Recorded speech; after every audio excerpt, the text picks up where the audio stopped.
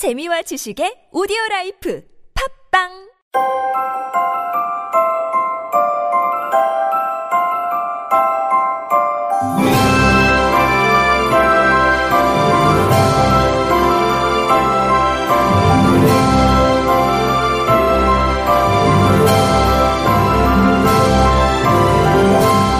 개수작의 심판.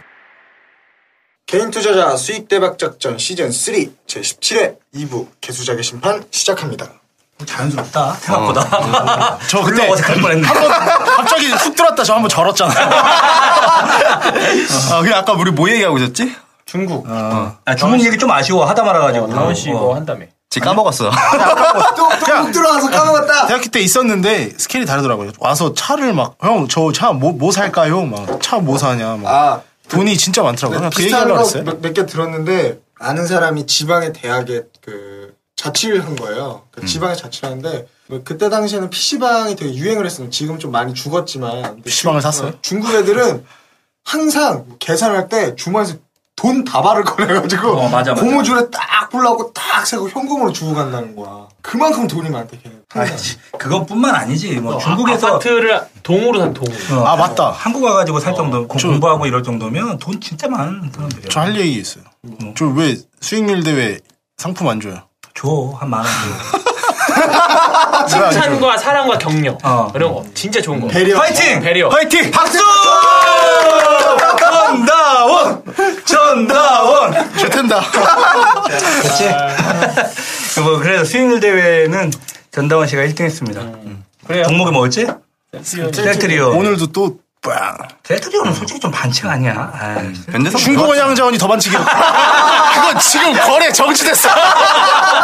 지금 거래 정지 왜 됐어? 거래 정지됐어. 왜? 액면에서 무액면으로 바뀐다고. 내가 얘기했잖아. 거래 정지. 생각 없이 투자하면 이런 일이 꼭 생겨요. 맞아. 생각을 하고 투자하고 공부를 하고 투자해야지.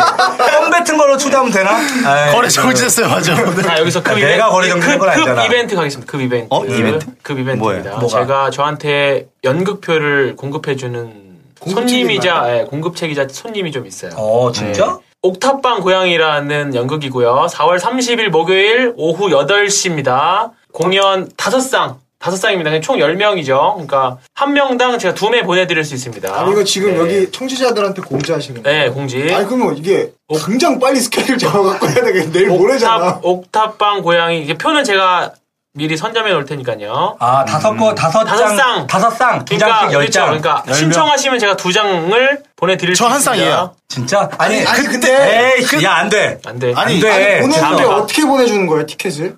티켓 거기서 제가 예약해 놓을 테니까 거기서 바로 찾으면 되게. 저 강연회 때 그 여성분하고. 좀 시끄러워.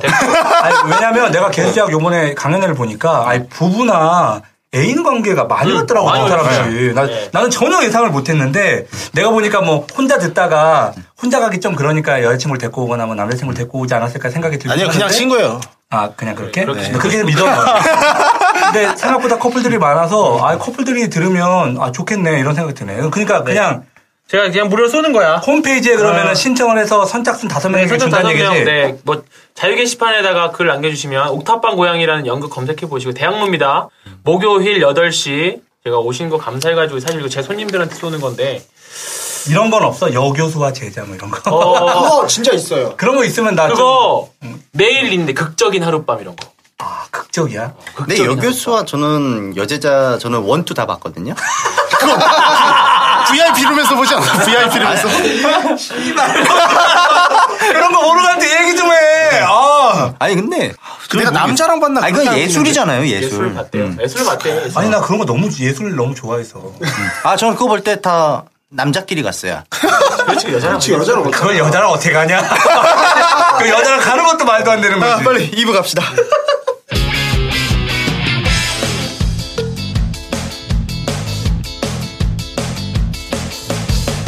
스키를 사니 코스 가져가는 코스 다드사니 코스 비가 가는 아이고 큰일 났네 이러다 마누라 알면이 온소서 괜히 시작했구나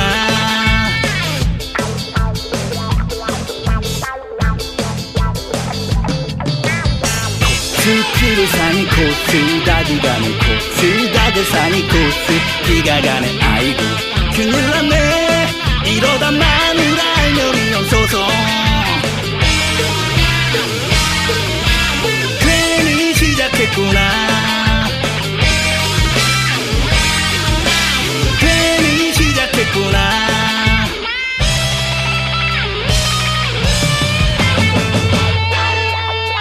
자, 이번 시간에는 다 얘기하지 테마주 말고 여자랑 말이 안 되는 거지. 아니 오늘 약간 강연이 끝나고 뭔가 홀가분한지 다들 잡담이 많아지고 들떴어요. 아이고 약간. 좋잖아. 네, 저는 좋은데. 아니 뭐 응원해주고 오랜만에 약간 화이팅 해주고 하는 분들이 계시는데 그때 맨 마지막에 우리 개수하게 그 막맞이 외칠 때 다 같이 딱 외쳐주는데 나 그 기분이 되게 좋더라고. 약간 좀 되게 뿌듯했다 그래야 되나? 이번 방송에 좀 리믹스를 한번 해볼까요? 강연의 거랑 우리 거랑 지금 현재 방송 거랑. 아니다. 이 짓은 내가 또 내가 책임져야 되지. 자, 이번 시간은 테마주 트레이닝인데요. 그러니까 이번 주와 또 다음 주 유심히 봐야 되는 이제 증권 스케줄러를 가지고 아마 예전에 이 이야기 많이 했었을 거예요. 근데 오늘 요 내용을 하면서 오늘 외국인과 기관 투자들이 코스피와 코스닥에 관심을 가졌던 종목과 그리고 많이 팔았던 종목군들을 좀 이야기 좀 해보려고 합니다. 오케이. 네, 일단 내일 4월 29일 수요일 날에 좀 많아요. 일본 증시는 쇼와이의 날로 휴장이 있다고 합니다. 뭐 쇼와이 날. 쇼와이 날이 뭐야? 네. 쇼와가 뭐야? 저도 모르겠어요. 무슨 날이래요. 그래서 쉰다 그러고요. 내일 LG전자가 스마트폰 신제품 G4를 공개한다고요. G4. 네. 기대감 제로죠. 네. 불쌍해. 나 솔직히 난 좀 그래. 나도 불쌍해. 나도 기대감이 없어. 옛날에 한때 근데 LG 사실 이런 거 보면 공개하기 전에 막 이미 인터넷이나 이런 데 보이잖아요. 기사 같은 게. 사실 나 못 봤어. 지네가 유출시키고 지네가 유출 막. 원래 근데 그거는 지네들이 일부러 하는 경우도 많잖아요. 그렇죠. 네.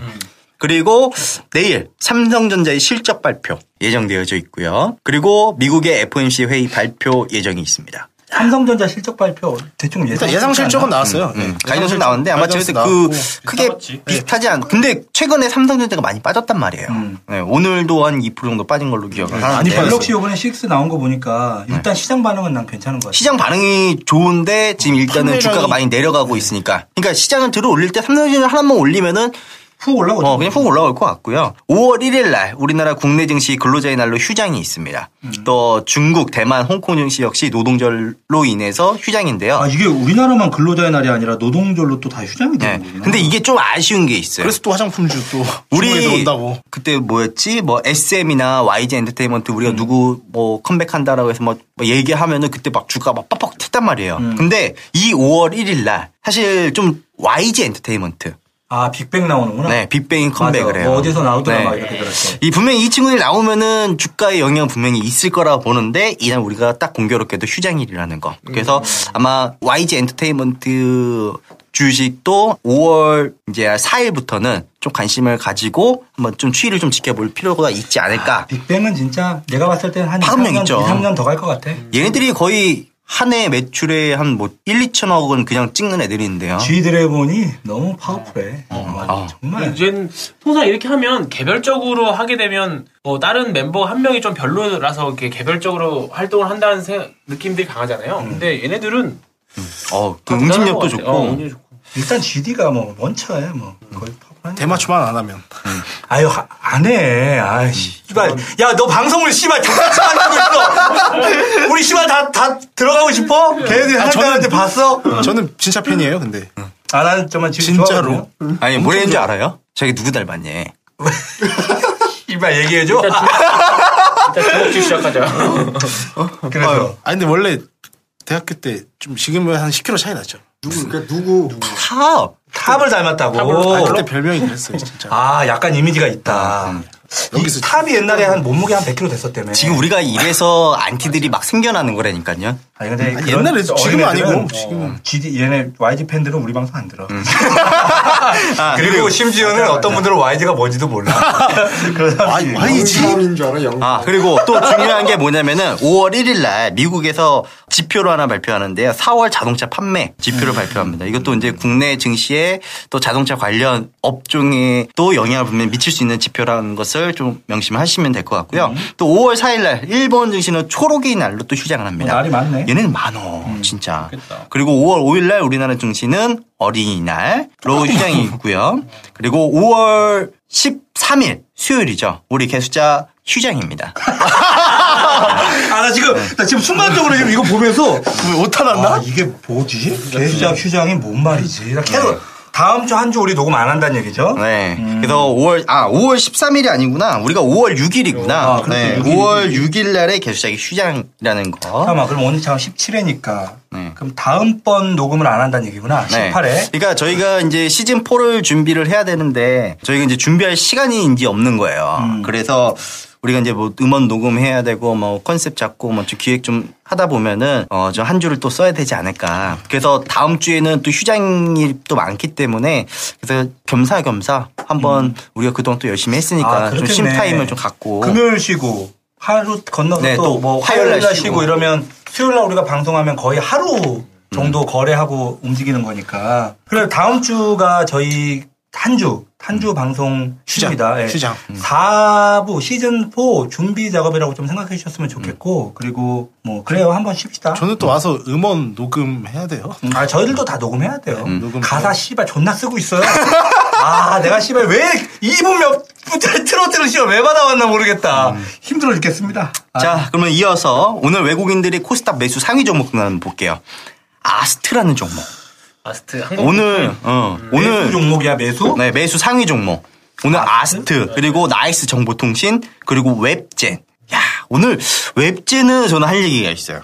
오늘 외국인들이 코스닥에서 세 번째로 매수 강도가 좀 금액 기준으로 제일 많은 이제 종목이라고 보시면 되는데 오늘 오후 4시에 뮤 오리진을 오픈을 했어요. 이거 왜 문자 안 오지? 나 사전 예약해놨는데. 뮤 오리진? 네. 오늘 사전 예약자만 해도 70만 명이라고 하잖아요. 아니 근데 주식하는 사람들이 이런 거 사전 예약해놔야 되는 게 한번 딱 해보고 괜찮다 싶으면 그 주가 좀 봐야 되는. 네, 그게 뭐야? 그 스마트폰으로 하는 거야? 스마트폰. 스마트폰용? 이게 스마트폰용 뮤.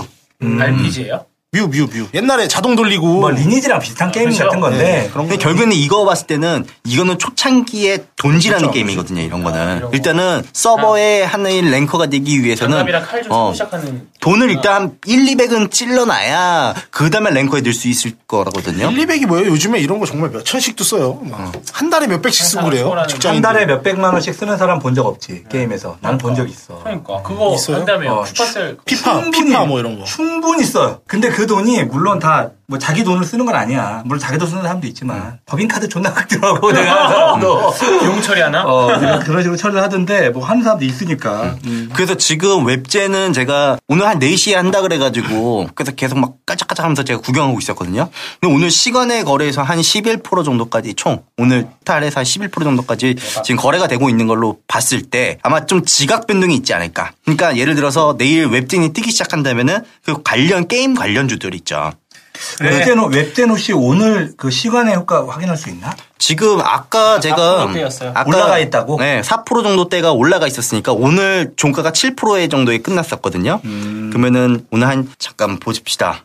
이거 뭐 추천하는 건 아닙니다. 그냥 뭐 원체 할 말이 있다고 하니까. 내일 게임 웹진을 보라는 게 아니라 그냥 게임주를 보라는 거예요. 오늘 지금 44,000 단일 호가가 44,450원에 끝났으니까 뭐 됐어요. 네, 외국인들이 웹진을 많이 샀다는 얘기는 네, 뭐 그러니까 맞아볼 만하지. 이게 사실 도미노에서 뭐 어떻게 보면은 어떤 업종이 누가 딱 치고 올라가면은 또 그 밑에 후발주자들이 쭉 따라오니까 그래서 게임주들에도 한번 움직임이 좀 나타나지 않을까라는 이런 좀 기대감으로 좀 보고 있고요. 오늘 뭐 할 말 있으면 얘기를 해. 뭐 말을 해. 아니 내 얼굴만 계속 쳐다보고 있어. 치고 들어. 아니 그게 아니라 양 대표라 그래? 토요일 날 강연회 때 추천 종목으로 나온 거 중에 토요일 날 강연회 했잖아요. 월요일 날 상한가 가고 오늘도 상한가 간 종목 있죠. 코리아나.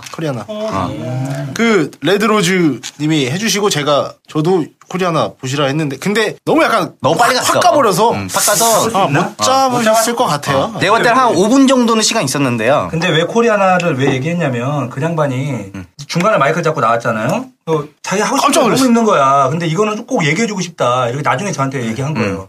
그거는 좀 얘기해주고 싶은데 이래서 이제 얘기한 건데 중국 왔다 갔다 하면서 자기 해주고 싶은 얘기가 있어서 마이크를 좀 급히 잡았는데 이렇게 상한가 2번 빵빵 가버릴 거 얘기하면 어떡합니까? 좀 쉬었다가 가게 해줘요. 시간도 안 돼. 그러니까 5분 주는 그런 종목을 얘기해주고 있어. 아유, 영감님 아무튼 고맙습니다. 땡큐. 그래서 오늘 코리아나 같은 경우는 외국인들 코스닥 매수순위 한 8위 정도의 랭킹을 올렸네요. 자, 그리고 오늘 제가 왜 오늘 기관 투자자들이나 외국인 투자자들이 거래소, 대형주 위주로 가져왔거든요. 오늘 그동안에 안 갔던 찰강 업종 있죠. 뭐 포스코가 오늘 순 매수 대금 1위더라고요. 기관 투자자들의. 네. 그리고 반대로 오늘 기관 투자자들은 삼성전자를 1위로 제일 많이 팔았고요. 또 오늘 외국인 투자자들 거를 잘못 갖고 왔네. 뭐 어쨌든 오늘 철강 업종이 움직였다라는 것은 우리가 이제 강연에서도 이제 철강 업종 그동안 가지 못했던 이제 운수 장비 업종들을 좀 많이 우리가 이야기를 했었는데 그런 업종들이 한번 움직임이 나타나지 않을까. 그래서 그동안에 좀 소외되었던 대형주를 우리가 좀 눈여겨보자. 대형주이지. 삼성전자 대형주 아니야? 씨발 초대형주인데. 맞아. 삼성전자 왜 자꾸 파는 거야? 걔는 대형주가 아니라 그냥 지수. 삼성 지수야? 진짜 삼성 지수야. 어쨌거나 외국인이나 기관들이 사고 파는 종목들은 관심 가져볼만 하죠. 그리고 왜 이거를 또 얘기를 하냐면은 결국에는 외국인들이 한 번에 베팅하면 거의 2천억, 3천억씩 하루마다 이렇게 사기 때문에 중소형주에 그렇게 담기가 어렵거든요. 맞아. 그래서 지금 나머지 맞아. 다른 업종들을 대표 업종들을 놓고 보더라도 주가가 너무 많이 올라와서 사실 부담스러운 자리예요. 그래서 외국인들이 그동안에 혹은 외국인들이나 기관주나 객진도지 그동안 가지 못했던 종목군들을 쓸어 담고 있다. 그런 업종 대형주들을 잘 살펴놓고 본다면은 결국에는 제가 얘기했던 5월달 안에 한번 좀 광을 내지 않을까. 현대중공업 한번 볼만하나? 미포조선. 현대 미포조선. 중공업보다는 근데 얘네도 소외주라고는 하는데 사실 저점 대비 꽤 많이 올랐어요. 지금도 네. 상대적으로 좀 덜 올라가긴 했지만 그래도 많이 올라갔다. 제가 강연회 때 하려다가 못한 것도 좀 부분이 뭐였냐면 그 실크로드 전략에서 그게 옛날 정화의 해외원정 혹시 아세요? 들어보셨어요? 정화? 정화의 해외원정이라고 중국 장군인데 중국에서 해외 개척했던 장군이 있어요. 실크로드 개척했던 장군이. 근데 그게 이제 해상원정, 이제 실크로드는 육상이고 해상으로 해서 유럽까지 갔던 장군이 있거든. 정화라고. 근데 이제 걔가 갔던 곳 그대로 지금 1대1로 해상 루트를 이제 걔가 갔던 나라들로 하려고 하고 있어요. 네, 그 중에 하나가 뭐 터키도 있고요. 그 다음에 뭐 아프리카 쪽도 있고 막 그런데 이런 쪽 관련해가지고 해외를 하다 보면 당연히 배들이 필요하겠죠. 근데 뭐 중국도 워낙에 조선을 잘 이제는 하고 있긴 하지만 분명히 우리나라 조선주들도 혜택이 없지는 않겠다라고 저는 좀 생각을 하는 부분도 좀 있고. 조선이 예전에 제가 학교 들어가가지고 교육 강의 들을 때만 하더라도 전구가 꺼지지 않는 공장이라고 그랬어요. 맞아요. 제가 이거 강연회 때 현대 미포조선 이거 갖고 나왔거든요. 이게 어제 4% 올랐고요.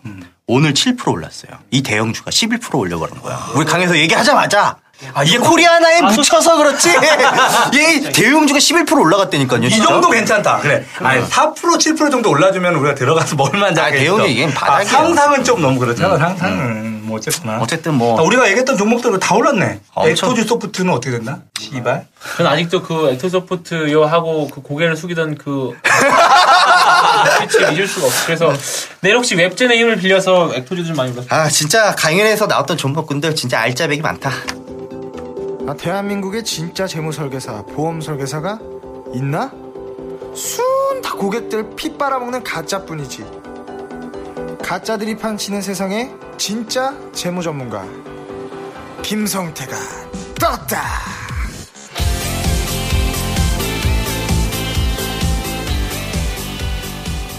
제 시간입니다. 이제 나도 쉬는 시간. 네, 너무 떠들었어. 저는 이제 우리가 뭐 강연의 얘기랑 이것저것 얘기를 좀 많이 했는데 일단은 이번 주에 좀 큰 전 세계적으로 큰 이슈가 하나 있었잖아요. 그러게. 우리가 좀 웃고 떠들긴 했지만 사실은 참 애도하는 마음입니다, 저도. 네, 네팔에 큰 지진이 있었어요. 그래서 많은 사상자 나왔는데 너무 많이 죽었더라고. 애도하는 마음을 전하면서 시작해 봅니다. 지난 강연회 때 저랑 김 집사님이 보험회사와 싸워서 이기는 방법에 대해서 도움이 될 만한 정보를 좀 몇 가지 드렸어요. 뭐 이런 얘기하면 좀 그렇지만 어떤 분이 우리 강의가 제일 좋았다, 뭐 씨발 이러더라고. 농담입니다. 네, 사실 제일 좋았어요? 네. 에이, 왜 그래 또. 사람마다 느끼는 게 다르겠죠. 근데 이게 오늘 무슨 얘기를 하려고 그러냐면 고객들이 보험금을 달라는 요청에 대해서 아직도 사실 보험회사가 소송을 거는 일이 비일비재하게 일어나고 있어요. 그치? 이 최근에 3년 동안 보험회사가 아닌 금융회사가 고객을 상대로 낸 소송 건수가 2091건이라는데 그 중에 97%가 보험회사가 낸 소송이에요. 97%. 금융회사가 고객을 상대로 한 소송 건수 중에 97%가 증권사, 은행, 보험사 이런 거 다 통합해서 소송을 내면 97%는 금융사가 낸 거고 3%만 가입자나 고객들이 냈다는 얘기지. 완전 거꾸로네. 양아치네. 자, 물론 니도 금융사잖아. 물론 전체 이제 보험금을 고객들이 청구한 건에 빗대서 보면 훨씬 더 많은 건들이 접수가 됐을 것이고 정상적으로 보험금도 지급이 이루어졌겠지만 이게 사실 받지 못하는 고객들 입장에서 이거 속 타는 일이거든요. 아니, 자기 거는 100%야 무조건. 이건 또 이런 건들은 또 대부분 금액이 커요. 네, 그러니까 더 속이 타는 거예요. 사실 이게 소송건으로 넘어가기 전에 이 보험금 지급되는 건들도 있거든요. 이런 것까지 감안하면 보험금 지급을 제대로 못 받는 고객들이 훨씬 더 많다는 건데 뭐 이런 저의 어떤 안타까운 마음을 알고 너의 마음을 알고 무슨 근거로? 금감원에서 야 오늘 깔때기 막 갖다 대는구나. 그러니까. 양 대표님 빙의 했어요. 너무 매워. 자, 그래서 금감원에서 소송 남발을 맡긴 제도가 마련이 될 것 같아요. 이게 사실 보험사 입장에서 소송을 많이 하는 이유 중에 하나가 이런 거예요. 이 분쟁 제도라는 게 분쟁 조정 제도라는 게 있는데 이 제도가 뭐냐면 고객과 보험사 간에 보험금 청구를 했는데 분쟁이 생길 수 있잖아요. 이때 금감원의 주도하에서 이제 그 사이에서 조정이 이루어져요. 근데 이 조정이 이루어지고 나면 그 내용이 집계가 된 다음에 공시가 된단 말이에요. 그럼 보험회사 입장에서는 당연히 부담될 수밖에 그렇지, 없잖아요. 당연하지. 이렇게 해서 조정을 했습니다라는 내용이 공시가 돼버리는 거야. 그럼 보험회사의 야료가 다 뽀록이 나는 거지, 따지고 보면. 그러다 보니까 이제 너무 단어가 야료 뽀록 이런 거. 일본어 대방출인데. 쭉 시작해가지고.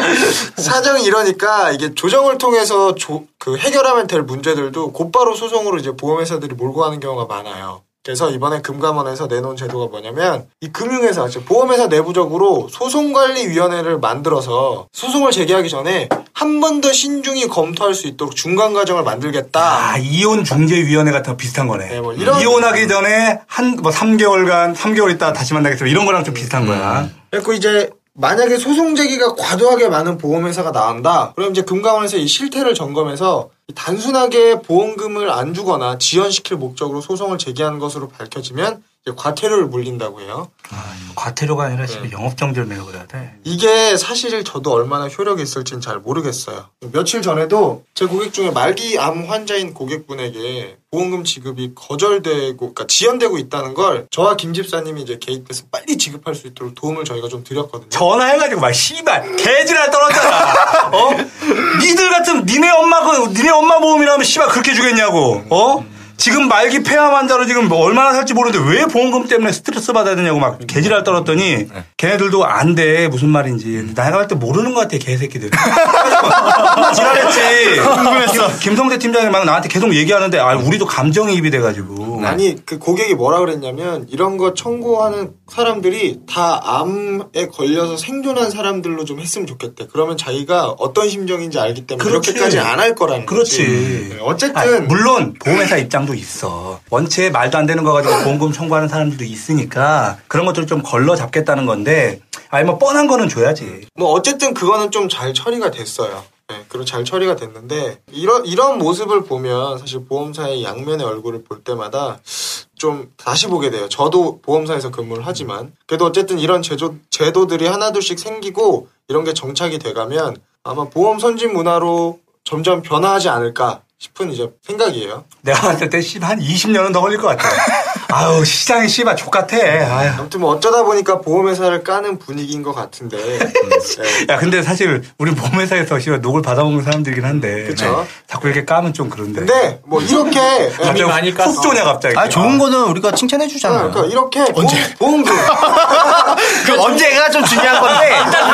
진짜 언제? 일단 좋은 거 갖고 오면 해줄게. 자, 그래도 어쨌든 저는 보험금 지급 미루고 소송 거는 부분은 당연히 까야 된다고 생각을 해요. 네. 맞아. 김 집사님이 근데 사실 맨날 이런 내용 말씀하시면 걱정하시잖아요. 근데 전 하나도 걱정이 되지 않아요.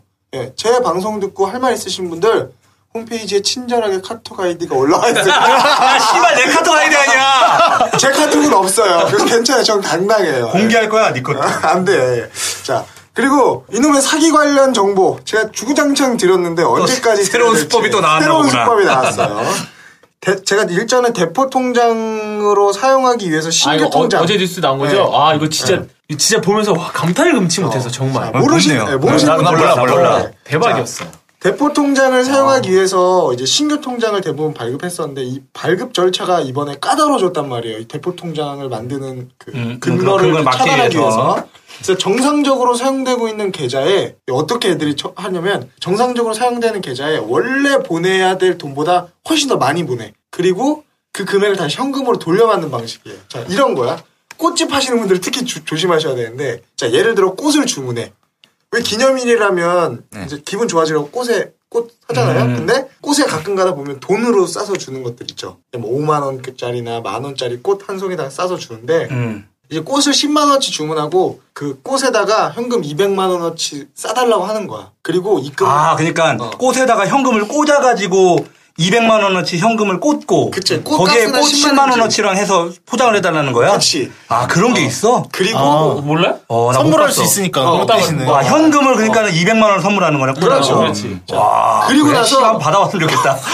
입금을 한 500, 한 80만 원, 뭐 600만 원씩 하는 거예요. 200만 원을 입금하는 게 210만 원을 입금하는 게 아니라 더 많이 입금을 하는 거지. 그리고 나서 전화를 해. 내가 잘못 입금을 했다라고 하면서 내가 지금 바쁘니까 다른 사람을 보낼 텐데 그러면 그 꽃다발, 그 200만 원짜리 현금과 그 꽃 있는 꽃다발과 나머지 차액을 돌려줘라. 이렇게 하는 거예요. 그럼 가서 어차피 입금된 내역 확인했으니까 주는 거야. 그리고 나서 꽃집 주인이 며칠 뒤에 확인해보면 이 계좌가 대포 통장으로 신고돼서 지급 정지가 돼 있는 거야. 야, 대포 통장으로 돈을 보내고 일반 통장으로 쓰고 그게 신고가 들어가면 이제 대포 통장이 돼버리는 거지. 그럼 그 사람은 거기 들어있는 돈도 꺼낼 수도 없을 뿐더러 받은 돈도 못 꺼내는 거예요. 이 진짜 기가 막혀. 야, 머리 진짜 좋다. 현재야. 그 좋은 머리 좀 좋은데 쓰지. 잘못 입금된 돈이 그러니까 피해자의 돈인 거지. 그렇죠. 그렇겠지. 그 전액이 다. 그러니까 그거를 이제 현금화해서 다시 땡겨서 받아가는 거지. 개인 세업 하시는 분들 중에 씨발 새끼. 야, 머리 진짜 존나 좋다. 와. 이체 받아야 될 돈보다 좀 상당히 많은 액수가 차액이 들어왔다. 그러면 일단 한번 좀 의심해봐야 되겠네. 그런 실수를 할 수가 없잖아. 그럼 그렇죠. 그거를 돌려주면 안 되겠네. 근데 그거를 왜 현금으로 주지? 그러니까 더 들어온 거는 다시 계좌 불러주시면 보통 일반적으로 그러지 않을까요? 네, 그렇게 하면 되는데 그냥 이렇게 해서 그냥 바로 찾으러 가면은 그냥 뭐 찾을 수도 있을 것 같아. 그래. 어쨌든 이런 것들이 있다니까 또 주의하셔야 될 것 같습니다. 야, 머리 진짜 좋다. 자, 그리고 햇살론의 대출 범위가 대학생까지 확장될 것 같아요.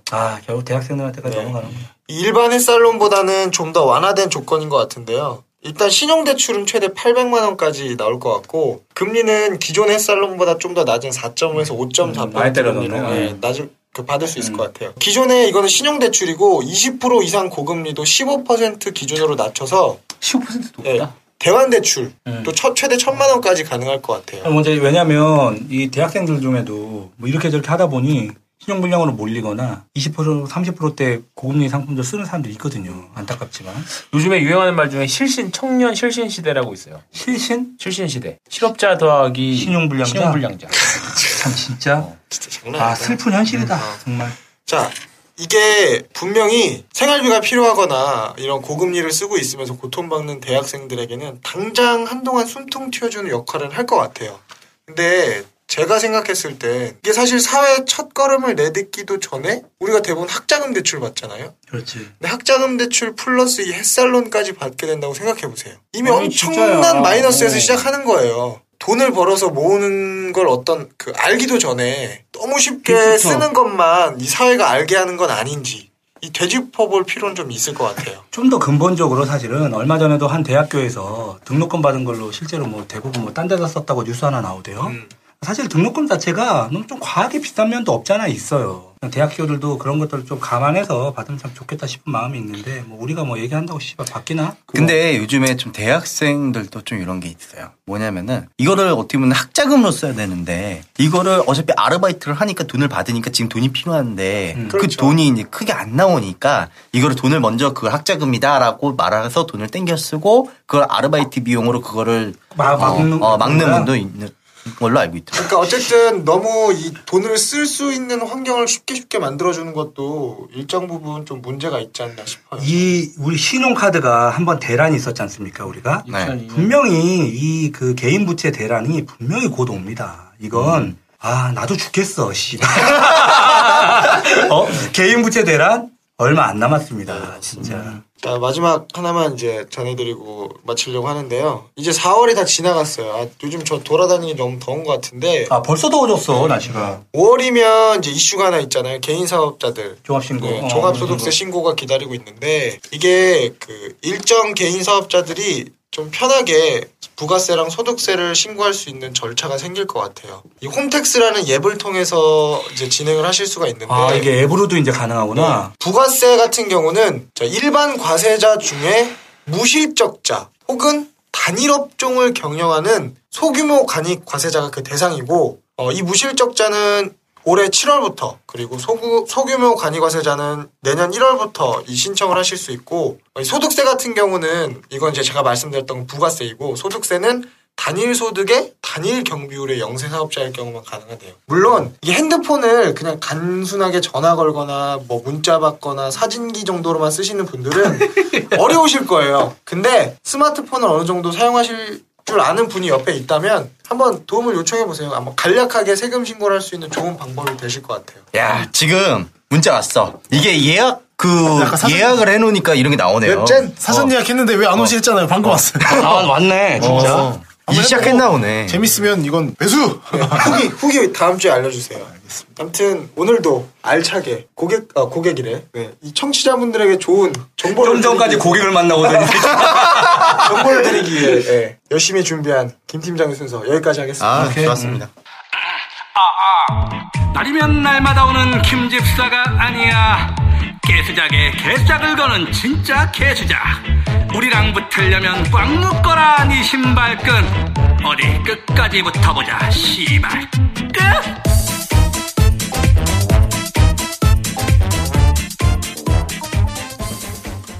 이제 4시간이네. 오래 기다렸죠. 오늘 너무 달렸나? 나 왜 이렇게 오늘 지치지? 빨리. 황폐비 요쯤 되니까 좀 지친다. 전 이미 아까 지쳤어요. 이미 또 낙서 시작됐잖아요. 반 페이지 쳤어. 대구, 대전, 대구, 부산. 낙서야 돼. 야, 너무 병 있는 사람 같아. 그러지 마. 이게 딱 끝날 때쯤에 꽉 차 있어요. 한 페이지. 지금 딱 반 페이지 찼어요. 펜 이거 이쁘다. 스와로스키. 여성스러워요. 이런 거 얼마 정도 해, 이런 거? 와이프 거 뺏어왔는데. 지난주 우리 토요일 날 개수자 강연회에서 있었던 내용을 좀 정리하고 갖고 왔어요. 네. 뭐 이게 저는 뭐 주식방송이랑 좀 틀려서 이렇게 말씀드려도 상관없을 것 같아서 제가 지난번에 총 2가지 우리 또 김성태 팀장까지 해가 총 3가지를 얘기를 했는데 오늘 그중에 한 가지 보험금 청구 시 피보험자의 협조 의무에 대해서 좀 얘기하도록 하겠습니다. 이거 진짜 유용했어요. 그리고 뭐 아마 듣는 분들이 전반적으로 이런 건 나중에라도 도움이 될 수 있겠다 이런 생각이 들었는데 다시 한번 좀 정리를 정돈해서 말씀을 좀 드리면 보험을 가입했어요. 보험사고가 생겼어. 입원이건 상해건 뭐 암이건 질병이건 발생하면 피보험자가 보험회사에 보험금을 청구하겠죠. 서류를 받아서. 그렇죠. 네. 그리고 단수 청구하면 단순 서류 심사권으로 분류한 다음 보험금 청구하고 지급해주고 끝나면 일반적으로 보험금 지급이 끝나는 게 일반적인데 그렇지 않고 조금 조사건으로 분류되는 건들이 있다. 조사건으로 분류되면 보험회사가 조사를 좀 더 해보고 지급하겠다는 거죠. 문제가 있는지 없는지. 이건 무슨 얘기일까? 이런 거예요. 가입했는데 얼마 되지도 않았는데 바로 질병 수술을 받는다거나. 그럼 이 사람이 진짜 몰랐을까 이런 생각 들지 않겠어요? 당연히. 디스크 진단을 받아온다. 디스크 같은 경우는 사실 이게 생활질환으로 갑자기 뿅 나타나는 질환은 아니거든요. 오래전부터 뭐 허리 물리치료를 받았다거나 이런 것들이 있을 수 있다는 거지. 그러니까 그런 것들 좀 감안해서 보험 가입 이전에 치료력이 있었던 건들은 고지의무 위반건으로 분류하고 보험금을 지급하지 않겠다. 혹은 계약을 해지하겠다 이런 내용들이거든요. 그래서 조사해보겠다는 거예요. 그래서 조사를 하면 조사를 보험회사에서 하는 게 아니에요. 보험회사 내 사정사들도 있지만 외부에 조력자들. 손해사정업을 해주는 손해사정사가 있어요. 회사가. 그런 회사에 의뢰를 합니다. 뭐 서울 손해사정, 탑 손해사정 뭐 이런 회사들이 있어요. 그런 회사 우리 회사에도 에이스 손해사정 뭐 이런 데 있어요. 걔네한테 맡기는 거야. 아주 악독한 놈들이네. 물론 난 그분들도 만나봤고 그분들이랑 대화도 해봤고 했는데 그 사람들 다 애환이 있어요. 그런데 어쨌거나 그분들이 찾아오면 이제 그분들은 그렇게 보험회사의 의뢰를 받으면 그 의뢰를 받은 손해사정사는 고객에게 전화를 합니다. 협조 요청을 해요. 협조 요청. 그렇지. 네. 협조 요청을 하면 고객은 협조 요청에 응해야만 합니다. 그래야겠죠. 네, 그렇지 않으면 안 돼요. 무조건 협조 요청에 응해야 되고 그런 것들이 계약을 인수하는데 다 동의가 돼 있어요. 여러분들 잘 모르시겠지만 약관에 다 그런 내용이 있습니다. 그래서 협조 요청에 동의해야 하는데 문제는 무엇 협조 요청하느냐가 문제인 거예요. 범위가 제일 중요한 거예요. 이 새끼들이 자꾸 협조 요청을 쓸데없는 걸 하니까 그게 문제인 거야. 그래서 얘네들이 보통 어떤 협조 요청을 하냐면 원래는 위임장과 동의서를 달라고 해요.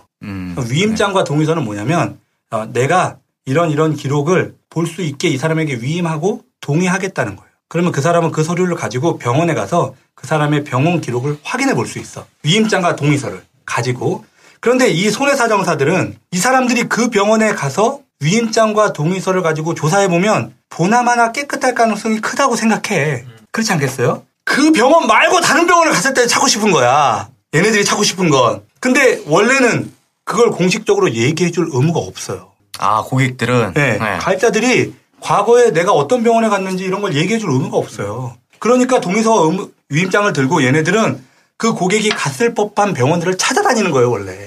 발품 겁나 팔아야 돼요. 원래는 겁나 팔아야 되는 거야. 네. 그런데 예전에는 어떤 편법으로 이 사람들이 병원 기록을 찾았느냐. 국민건강보험 그 의료보험증 있죠. 그 우리 옛날에 병원 가면 거기에다 다 도장 찍어주잖아. 파란 색깔. 날짜. 날짜. 병원 이름. 어디 병원 이름 다 쓰잖아요. 원래 그걸 줄 이유가 없거든요. 네. 근데 옛날 보험회사들은 그거 앞뒷면 복사본을 요청했어요. 줄 필요가 없어 사실은 그거. 근데 얘네들이 어차피 위임장을 갖고 있으면 그 공단에 가가지고 얘네들 떼면 되는 거 아니야? 그러니까 내가 그렇게 이제 그런 질문 굉장히 의도적인 질문 땡큐 아주 좋아요. 이거 강을 들었기 때문에 아는 거거든. 이런 짜고 치는 고수업이라고 얘기하는데 맞아요. 공단에 가서 공단의 그 기록을 그냥 확인하면 되는 거 아니야 이렇게 생각할 수 있어요. 많은 사람들이 그렇게 오해해요. 아니, 국민건강보험공단에 가면 내 기록 다 확인할 수 있는 거 아니냐. 심지어 확인을 할 수 있다는 것도 잘 모르는 분들도 계세요. 위임장하고 동의서 그냥 주면 그거 다 확인할 수 있는 거 아니야. 이렇게 생각들을 하시는데 절대 그렇지 않습니다. 거기는 인감도장하고 또 인감증명서 가지고 가도요. 본인이 가도 확인 잘 안 해줘요. 심지어는 어떤 특별한 이유가 있어야 돼. 형사사건이나 경검사 수사 목적, 소송으로 인한 법정 제출 목적이 아니면 기록도 잘 내주지도 않아요. 무슨 얘기인지 이해되십니까? 네. 자, 건강보험공단의 기록을 조회해달라고 얘기한다거나 또는 국세청에 세금 신고할 때 의료비 기록 같은 거 있죠. 네. 그럼 영수증 같은 거 막 모아가지고 청구하잖아요. 네. 그 공제받는 거에 포함시키겠다고. 많이 해봤을 거예요. A 있으니까 해본 적도 있을 거고 하는데 그런 것들도 역시 줄 이유가 전혀 없어요. 또 뭘 달라고 하냐면 카드 명세서 있죠. 신용카드로 다니까. 신용카드로 보통 결제하지. 우리가 병원비 가면은 5,380원입니다. 이런 거 누가 카드로 결제해. 그렇지. 아니 현금으로 결제해. 다 카드로 결제하지. 네. 그런 내용들을 달라고 하는 거야. 그러면 거기 안에 보면 내가 어디 의원, 어디 병원 같은 데 다 나올 거 아닙니까? 네. 그럼 그것만 확인해서 그런 병원만 쏙쏙 찾아가지고 이 사람이 고지 의무한 거 있는지 없는지를 확인하겠다는 거야. 절대 줄 필요가 없다는 거죠. 뭐만 주면 된다고요? 동의서와 위임장만 주면 된다고. 제가 사례를 얘기했지만 제 고객 중에도 갑상선암 보험 가입하고 1년 반 만에 갑상선암 진단받은 경우 있어요. 갑상샘암, 갑상선암 똑같은 말입니다. 말이죠. 네, 같은 말입니다. 그렇게 해서 암 진단을 받았어요. 가입한 지 1년 반 만에 암 진단을 받았으니까 당연히 보험회사 입장에서는 고지 의무 위반건이 있는지 확인해 보고 싶겠죠. 네. 생각해봐. 암 진단을 받았어. 1년 반 동안 키우는 미친놈이 어딨어. 보험금 받으려고. 안 그래요? 그렇죠. 어떻게 될 줄 알아서. 그렇죠. 빨리 치료해야지. 그렇지. 그 친구가 심지어는 30대 초반이에요. 근데 결혼하면서 남편 직장에 건강검진을 받다가 갑상선암 진단을 받은 거야. 그래서 이제 보험회사에 보험금 청구를 했더니 조사를 한다는 거죠. 조사해서 그 친구는 물론 고지 의무 위반을 한 건도 없지만 오자마자 자기가 이 회사에서 일을 한 지 5년 됐는데 고객들을 만날 때 보험금 청구를 가장 빨리 해주는 사람으로 유명하다고 그랬대. 씨발 새끼들. 그러면서 국세청에 신고한 거 하고 카드 기록을 달라고 했다는 거예요. 사용 내역서를. 공인인증서로 로그인하면 다 뽑아준다 그랬대. 그래서 나한테 전화가 왔지. 난 조사건으로 분류되는 순간 당연히 그 고객에게 동의서와 위임장 외에는 줄 게 없는데 그 외의 걸 달라고 한다면 저에게 연락 주십시오. 제가 얘기해드리겠습니다라고 얘기했거든. 그랬더니 그쪽에서 그걸 달라고 그랬다는 거야. 그래서 내가 당연히 이제 전화를 받았죠. 법적인 근거가 없다. 제가 14년 동안 보험금 지급하면서 동의서와 위임장 외에 조사건으로 분류될 때 그 외에 서류를 준 적이 없는데 다른 걸 왜 줘야 되느냐? 그러면 왜 줘야 되는지에 대한 근거를 주면 우리가 그 주지 않아도 될 근거를 드리겠다. 그랬더니 자기는 지금까지 5년 동안 일하면서 내내 다 받았다는 거야. 협조 의무가 있기 때문에 무조건 줘야 된다는 거지. 족가라 그랬지. 갖고 오라고 그럼 메일로 보내주시라고 그러면 저희도 메일로 보내드리겠다. 그래서 저희가 가지고 있는 메일을 보내줬어요. 네. 그랬더니 고객한테 전화가 왔대. 네. 위임장과 동의서로 일단 조사하겠다고.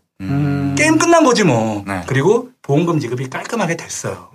그런데 늘 위임장과 동의서라고 하는 건 고객이 자신의 의료 기록을 동의하겠다. 볼 수 있게 열람할 수 있게 동의하겠다는 거잖아요. 네. 걔네는 그걸 가지고 들어가요. 리포트를 써. 어떻게든 구실을 만들려고 하는 거. 암 환자가 앞으로 보험금 지급이 많아질 것 같아요? 안 많아질 것 같아요? 많아질 것 같아요. 디스크 환자가 앞으로 보험금 지급이 많아질 것 같습니까? 안 많아질 것 같습니까? 당연히 앞으로 보험금 지급이 많이 예상될 환자들은 이렇게 조사건으로 분류되는 경우가 많다. 이건 사실 비단 저희 회사뿐만이 아니고 모든 보험사가 사실 다 마찬가지인데. 장모님이 디스크로 그렇게 해가지고 해지됐죠.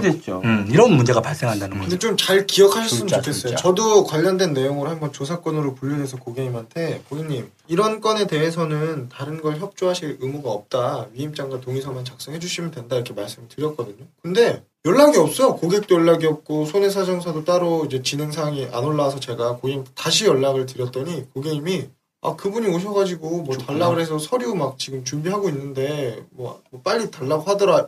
제가 분명히 말씀드렸거든요. 줄 필요가 없다. 다시 한번 얘기했더니 그런 거예요 라고 하시더라고요. 그래서 이 듣고 계시는 청취자분들도 잊어버리실 수 있어요. 근데 꼭 그 단어 위임장과 동의서 그 두 개만 좀 기억을 해주셨으면 좋겠어요. 그래서 뭐 당연히 보험금 청구할 때는 약관상의 협조의 의무가 있기 때문에 이행해야 되고 그걸 만약 불이행했을 경우에는 보험금 지급이 거절될 수 있어요. 그거는 맞는 말입니다. 그런데 그 협조의 의무에는 동의서와 위임장 작성만으로 충분하다. 그 외에 다른 정보를 굳이 줄 이유가 없다는 걸 다시 명심하셨으면 좋겠고 심지어는요. 사실 이거는 좀 어려운 얘기긴 한데 이미 서울시 의사회가 의뢰한 소견서나 진단서 또는 그 외의 기록, 진료 기록 복사건에 대해서 보건복지부에서는 이미 유권에서 나왔어요. 이거 복사해줄 의무 없다. 심지어는 보험회사에 제출하기 위해서 그거를 협조해야 될 의무가 없다. 이게 의료법 제19조에 의료인은 규정된 경우를 제외하고 의료 또는 간호에 있어서 지득한 타인의 비밀을 누설하거나 발표하지 못한다라고 규정되어 있거든요. 근데 이게 사실은 보험회사에서 일부 편법으로 환자의 정보를 알아내기 위해서 편법으로 진료 기록이 복사되고 있다는 사실을 좀 알고 있어야 되는데 요것에 대해서는 조만간 일정 부분 어떤 대응이 있다 이런 얘기가 있기는 하던데 시간이 지난 다음에 비용 내고 있는데 왜 문제냐 이제 이런 식이거든요. 회사 입장은. 그러니까 어쨌거나 다시 한번 말씀드리지만 개인적으로 혹시라도 고지 의무건 때문에 혹은 이런 것들 때문에 부당하게 계약이 해지되는 일들이 좀 없었으면 좋겠고 제가 고지 의무를 조장하는 건 절대 아닙니다. 그러라는 게 아니에요. 고객은 고지 의무를 정확하게 할 의무가 있고 질병이나 이런 것들에 대해서 정확하게 고지해야죠. 저희들은 고지 의무 위반한 건들 계약 받지도 않습니다. 절대. 받아도 나중에 문제 생기고 무조건. 그러니까 될 수 있으시면 혹시라도 보험회사가 그것과는 상관없는 건으로 이렇게 이유를 삼아서 계약을 해지하는 것들을 좀 부당하게 해지당하는 것을 좀 막았으면 좋겠다는 취지로 말씀드리는 거니까 그렇게 좀 하셨으면 좋겠고요. 이후에 자동차 합의건이나 또 기타 내용들은 다음 방송 때 천천히 한번 좀 얘기를 한번 해보도록 하죠. 오늘은 여기까지 하도록 하겠습니다. 쭉 달려와가지고 벌써 시즌 3 17회까지 달려왔는데요. 좀 정리를 좀 하시죠. 지금 우리 이제 사이트에 이제 한 100여 분 넘게 저희 개수작 1주년 파티에 오셔가지고 축하를 해주시고 또 강연회도 또 재미있게 보고 가셨는데 저희 사이트에 오시면 또 이제 후기를 또 남겨주시는 분들이 있습니다. 고맙습니다. 네, 그런 분들에게 또 감사의 말씀을 드리겠고요. 그리고 또 단체 사진 찍은 거는 카페에 올라오나요? 네, 이제 아직 제가 정리가 안 됐는데 제가 쭉 올리려고 하는데 아직 사진을 너무 많이 찍어서 정리가 안 됐더라고요. 또 이렇게 쓸데없는 사진 다 버리고 멋있게 나온 사진 멋있는 거만 한번 쫙 올릴게요. 또 그렇게 올리면 죽여버린다. 꼴찌 꼴찌 같은 거 올리면 이번 거는 기대하세요. 좀 멋지고 좀 이렇게 잘 나온 것들로만 기대하세요. 네, 그리고 저희 5월 6일 날에는 개수작 휴무 한번 쉽니다. 한번. 네, 그리고 시즌4 마지막 회가 18회까지 진행하는 걸로. 네. 우리가 그때 아마 1주년 행사 때는 20회까지 할 거라고 했는데 특집까지 포함하면은 20회는 채웠어요. 그렇죠. 18회까지 진행하는 걸로 하고 시즌3는 마무리할 예정입니다. 또 이렇게 얘기하는데 새끼들 또 거짓말하고 심해까지 하는 거 아, 근데 뻥치네, 난소가. 이 시즌 4 때 기획한 내용은 기대도 좋아요. 재밌어요. 아, 이번 시즌 내가 주제를 오늘 살짝 또 이렇게 레포트 했잖아. 우리가 또 쭉 설명 들었잖아, 브리핑을. 들어보니까 재밌는 내용들이 꽤 있을 것 같네. 이번에 멤버 교체가 너. 저 좀 교체해주세요. 살려주세요. 황피비 너무 귀여워 죽겠어.